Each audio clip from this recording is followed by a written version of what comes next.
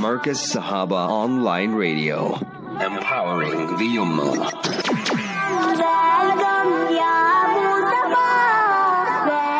It's time for us to go for our segment. Every Friday, we talk about our Palestinian issues, our issues on Palestine.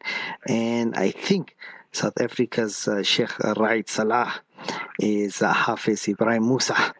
And we have him on the line. We left a very interesting discussion. We were talking quite a bit now 2 weeks ago, just after our conversation. I think like not even half an hour after that, we got reports of Israel's attacks on Gaza. And then we spoke about it last week. And then also what we missed was South Africa's stance on Palestine. Now, we wanted to elaborate on that. We just touched on it briefly, but we wanted to elaborate on it because, yes, we know now South Africa they talk some good language when it comes to the Palestinian issue. They talk a good game. But the question is, are they sincere about it? And this is a question that I think we need to speak about here in South Africa, because we heard recently, and it was nice to see that South Africa's stance was, why don't we give as much recognition to the Palestinians as we do to Ukraine, as people are giving to Ukraine. And Lady Pando said it quite nicely, and I was happy about it. But then, is South Africa really in support of Palestine? Let's ask Hafez Ebrahim Moosa. He's waiting on the line here now. We feel guilty now. Ebrahim Moosa, high-profile individual, but makes time for us. Hafez Ebrahim, assalamu alaikum wa rahmatullahi wa barakatuh. Oh, alaikum salam wa rahmatullahi wa barakatuh. How are you doing today, Hafez? Alhamdulillah, so far everything quite well, alhamdulillah. Alhamdulillah. Hafez Ebrahim, I feel like the sort of guilt that when we speak about, when we have our interview, I know that you're a very busy individual and I know sometimes you have Jummah, you give khutbah and everything, but my main concern is, hey, am I taking this man away from his lunch, So I don't know if we must have like a code word to say you had lunch already or you're still waiting on your Jummah lunch, Hafez. So did you have lunch, or are we keeping you on the line here? I still didn't have today. So today has been at the airport, which is quite close by here to Benoni for Jummah. So it just came back just now, so we'd have it after the interview, inshallah. Ameen. Allah Ta'ala bless you. I think we both, I think, you like this big sheikh right now, and our lines are not similar, but I know we went on a youth camp together. I was talking about to my learners about our youth camp and then our Hajj and everything, and see our similarities in it. We both wait for a bit later to have Jummah, but obviously yours is more weighty because your sacrifice is much more weightier. But Hafez, let's talk about this. South Africa, and we've seen a Lady Pano not too long ago say that we should give, highlighting the inequality as concerns for Ukraine. Why isn't the same for the Palestinians? Now, it's a good talk. It's a good game. But is South Africa really pro-Palestine when you see them make deals, or when you see them normalizing deals, or do they only care about the Palestinians when money is not involved? That's a good way of framing the question, and I think we have to unpack many aspects when it comes to this discussion.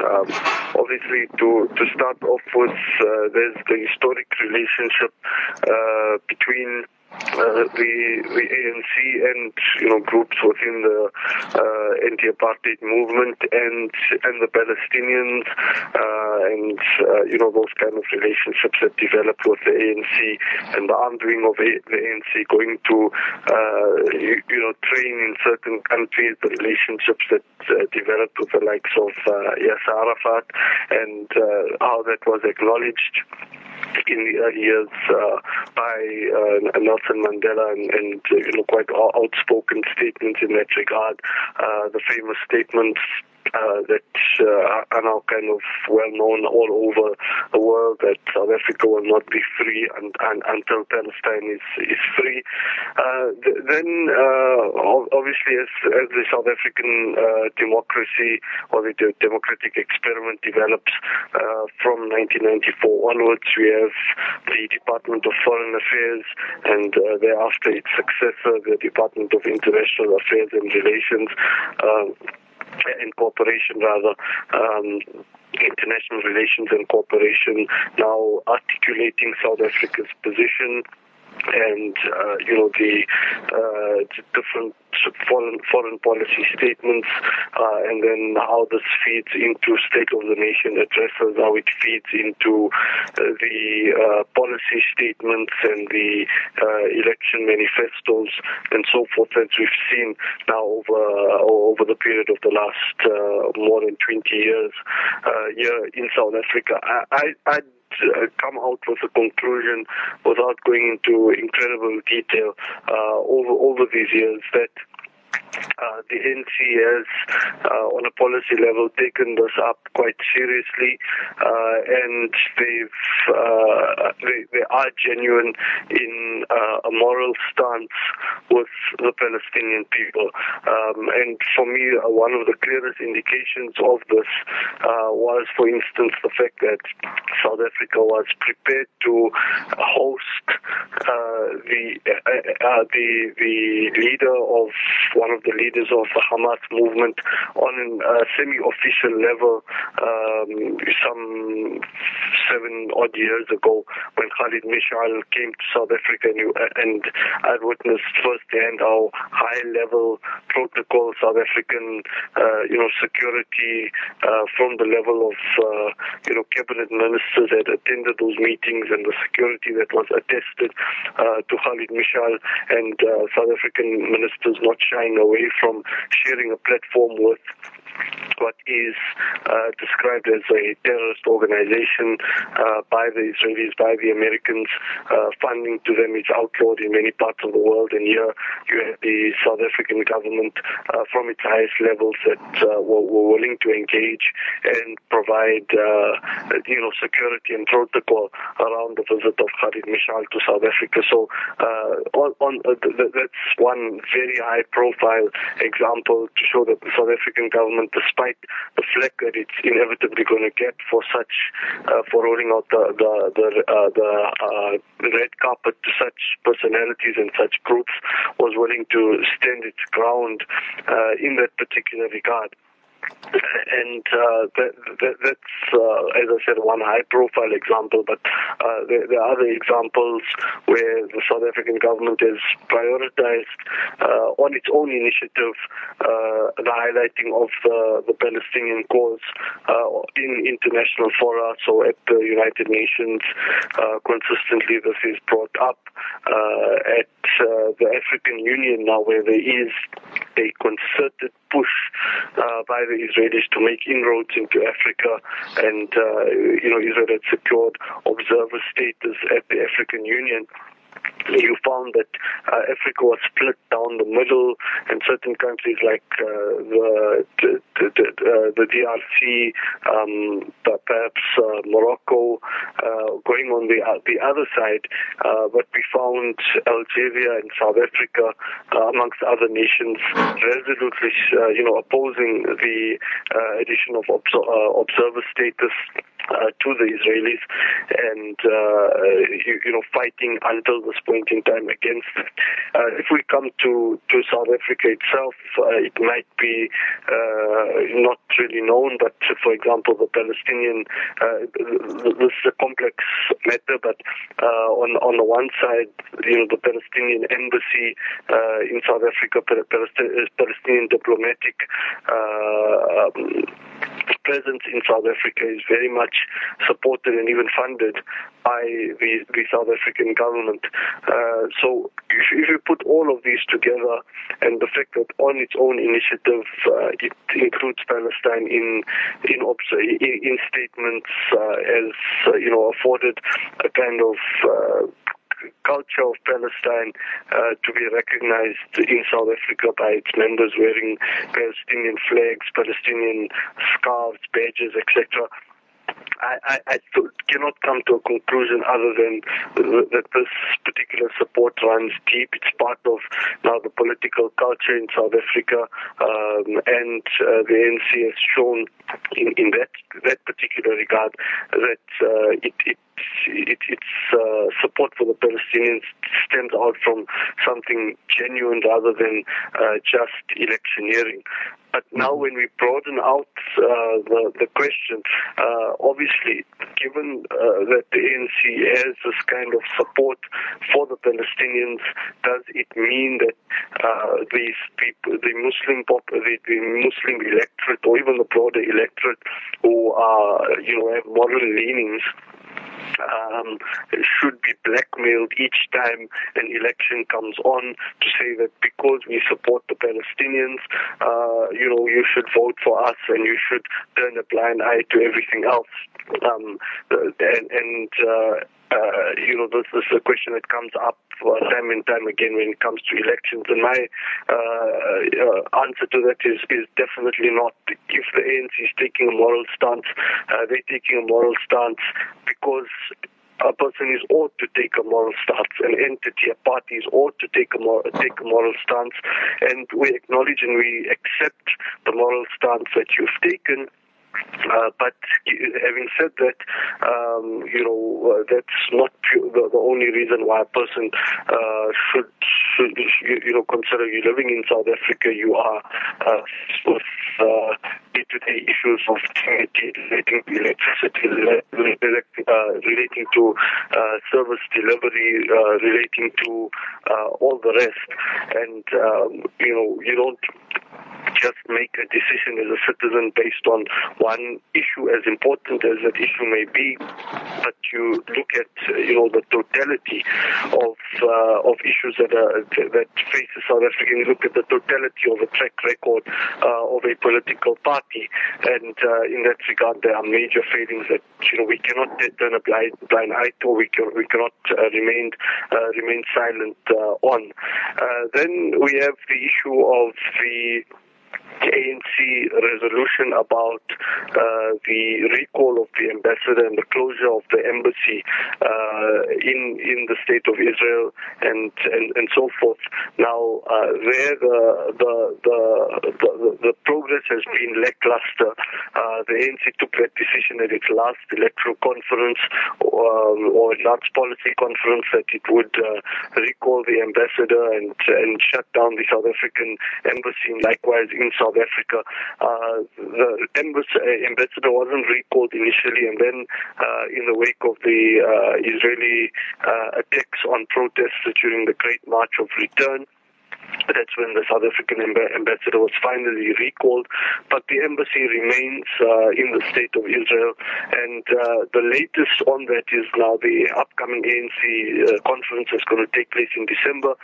There's a word that we're going to be reconsidering that particular resolution. Now, it's been very vague in that regard. Reconsider, and because the additional statement said that we're going to reconsider it in light of new developments that have occurred, and this is raising a lot of concern. Are people, is the ANC going to reconsider, strengthen its statements and its stance relating to the state of Israel, because it's gone absolutely wrong, even more wrong since that resolution was made? Or is it considering downscaling that particular resolution and keeping the embassy? I would argue that from the onset, that particular resolution perhaps, maybe was not thought out, the most well thought out resolution. And the reason for that is the South African or the South African embassy and South African representation in the Palestinian territories is almost directly linked to the presence of some sort of South African embassy in the state of Israel. So it is a most praiseworthy thing to cut off diplomatic relations, but now the South Africans are sort of cut in a conundrum. If we want to have a presence within Palestine and the Palestinian territories in Ramallah and Quds and so forth, and Gaza, that's kind of linked directly to having a diplomatic representation in the state of Israel. So for us to be effective in that way and not have a presence, we kind of losing our relevance altogether and losing our potential for presence on the ground. So it's going to be a bit of a tricky ground going forward in that regard. If whatever the ANC decides in that regard, perhaps the main reason there being that they might not have thought about this properly. But the point is that this discussion does not only have to be about the embassy and South Africa's support or non-support for Palestine. Is not totally dependent on a decision relating to the embassy. There are much more prominent and much more effective ways that South Africa is or could support the Palestinian cause. Then a final issue is the concern going forward is that as I've argued at the beginning, in terms of policy, in terms of paper, in terms of a culture, I do believe that the ANC stance is quite sincere, but ANC is made up of individuals, and individuals can easily be swayed. To one side or the other, and in this regard, we've got problematic, utterances by President Ramaphosa himself. Obviously, there are a number of pro-Palestinian statements, but in one particular instance where there was an investors' conference. Ramaphosa stating at that particular investors' conference, something, praising the Israeli agriculture and basically praising kind of economic support that comes from the state of Israel. That's one. Then, just to be clear that this is not one faction of the ANC over the other. You've got Duduzane Zuma on the other hand, which might be seen as a rising star, in his father's shadow. In certain ANC structures, him expressing admiration for Israel not too long ago, and therefore the greatest threat is in terms of the movement, in terms of its legacy.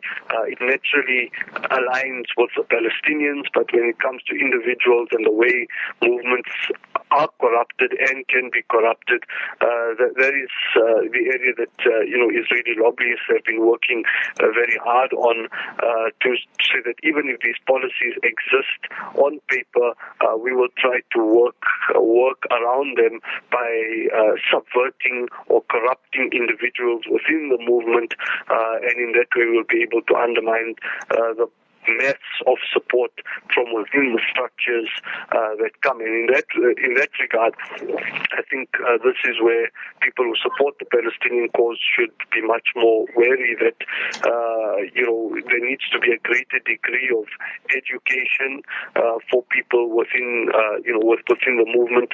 Lobbying needs to continue. It cannot just be that people express the extent to which people within the ANC express their support for the Palestinians comes merely from that one single statement of Mandela, or a fact that this is an apartheid analogy, and if they are forced to engage on the topic, Zionists will be able to knock many holes in their arguments because they're not well grounded in why they support the Palestinian cause, and that would be very important. Also, lobbying upcoming leaders, not only within the ANC but across the political spectrum, to check their views and give them a better grounding in the issue. And included in this would be incentives. Included within this would be, just as Zionists do, taking people to Palestine to be able to see the reality for themselves, and obviously the dividends that is gained by having relationships with people, by physically allowing them the privilege of travel and the privilege of seeing things on the ground, developing their own networks with Palestinians, which would be much stronger than just, lobbying or protesting a political organization for them to be able to take a particular stance. And one other issue I would point out in this broad discussion is that the South African government's main failing, and again, I'd feel for a largely non-Muslim edifice, we wouldn't be placing all our, eggs in that particular basket, or having the highest of expectations. But as I've argued, and this is just my viewpoint, it's subject to critique. They've done reasonably well in some sectors, but an area for critique within this context that we're not expecting great change or great this to be the major thrust of support for the Palestinians, but whilst having supported, as I mentioned in the case of Hamas, at least allowing them to visit South Africa, allowing, as we've heard recently, the possibility of Hamas even opening an official office in South Africa, which would also be quite a strong stance if allowed by South Africa.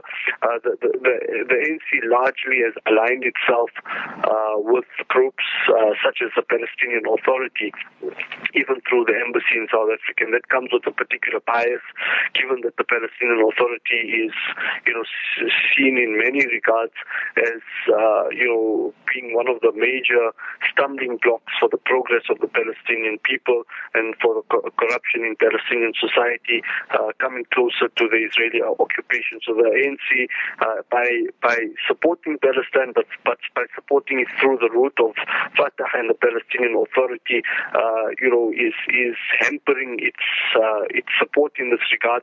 And secondly, the South African government resolutely wants to always mention in its statements that we support the two-state solution, and while it goes a bit further in condemnation in some statements above others, it still is not willing to move beyond the two-state solution. And we know that prominent human rights organizations in the form of Amnesty International, Human Rights Watch, and so forth, B'Tselem, have unequivocally said that there's one apartheid state from the river to the sea. And the South African government has never been able to explain how does it still advocate for a two-state solution when the facts have irreconcilably changed on the ground. The West Bank annexation happening, so many settlements.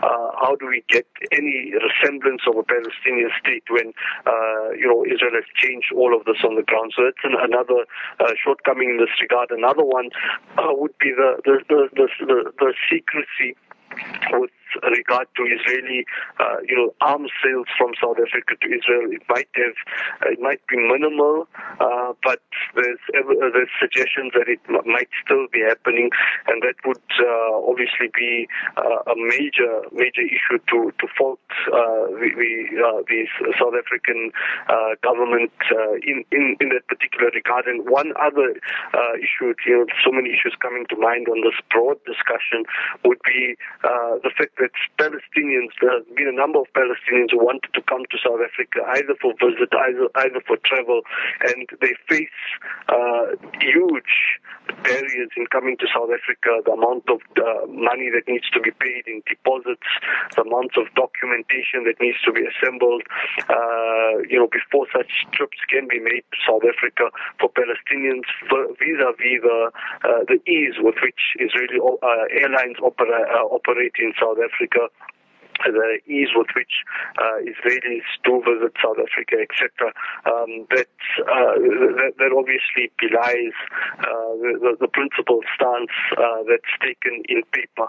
So, putting all of that together, I'd feel it's not an easy case of saying yes or no. I'd say overall the track record is, compared to many, many other countries around the world, is quite favorable. It's quite good.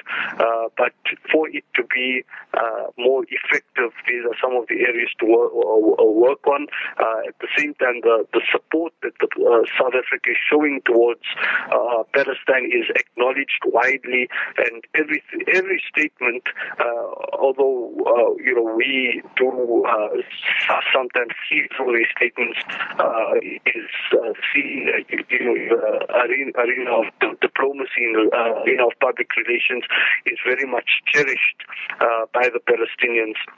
In that regard, so we'd obviously have to look at all of these factors and look at where there are weaknesses and best as citizens of the country to be able to exercise our rights and positive pressure in that regard to be able to change that, and obviously lobby in areas such as if there are arms sales and so forth, which would be quite bad, to be able to stop that. So there's a number of thoughts I put through together there. I'm not sure. I've gone well over the time as well, but probably hopefully that gives a much more much more detail to this discussion. Well, definitely, Hafez Ebrahim. And you know what? I'll be honest with you. You actually changed my view, but I'm not too sure if I was being a bit overly selfish here when I said when I used to always feel like South Africa can do more. We can do with economic sanctions. We can do with economic boycotts. But then again, we see countries like Turkey normalizing relations with Israel. That's a whole other discussion on its own. But definitely, it's good to know, keeping a tab, yourself keeping a tab on what the South African government has been doing. And it's quite refreshing. I'll be honest with you. I had a completely different mindset going into the interview, and now coming out of it, I think I might have learned a bit, matured a bit as far as that is concerned. But Hafez, we're not going to be holding you for much longer. We say Jazakallah khair to you for this, and I think this was absolutely vital information. You can find it on our podcast here on Markaz Sahaba online as well. But I think a deeper understanding to what the South Africans' policy is, what our politicians' policy is towards the Palestinian issue, and how important it is for us. But Hafez Ebrahim, we're going to have to leave it at that. And we say Jazakallah khair to you once again for making time for us. Thank you, Sophie.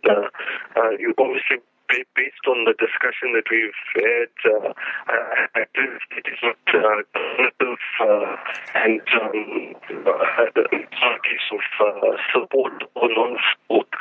Just kind of facts relating to this on the table, and probably stemming from this, if any other questions, any other debates would come out of this, most keen to be able to engage with those going forward, inshallah.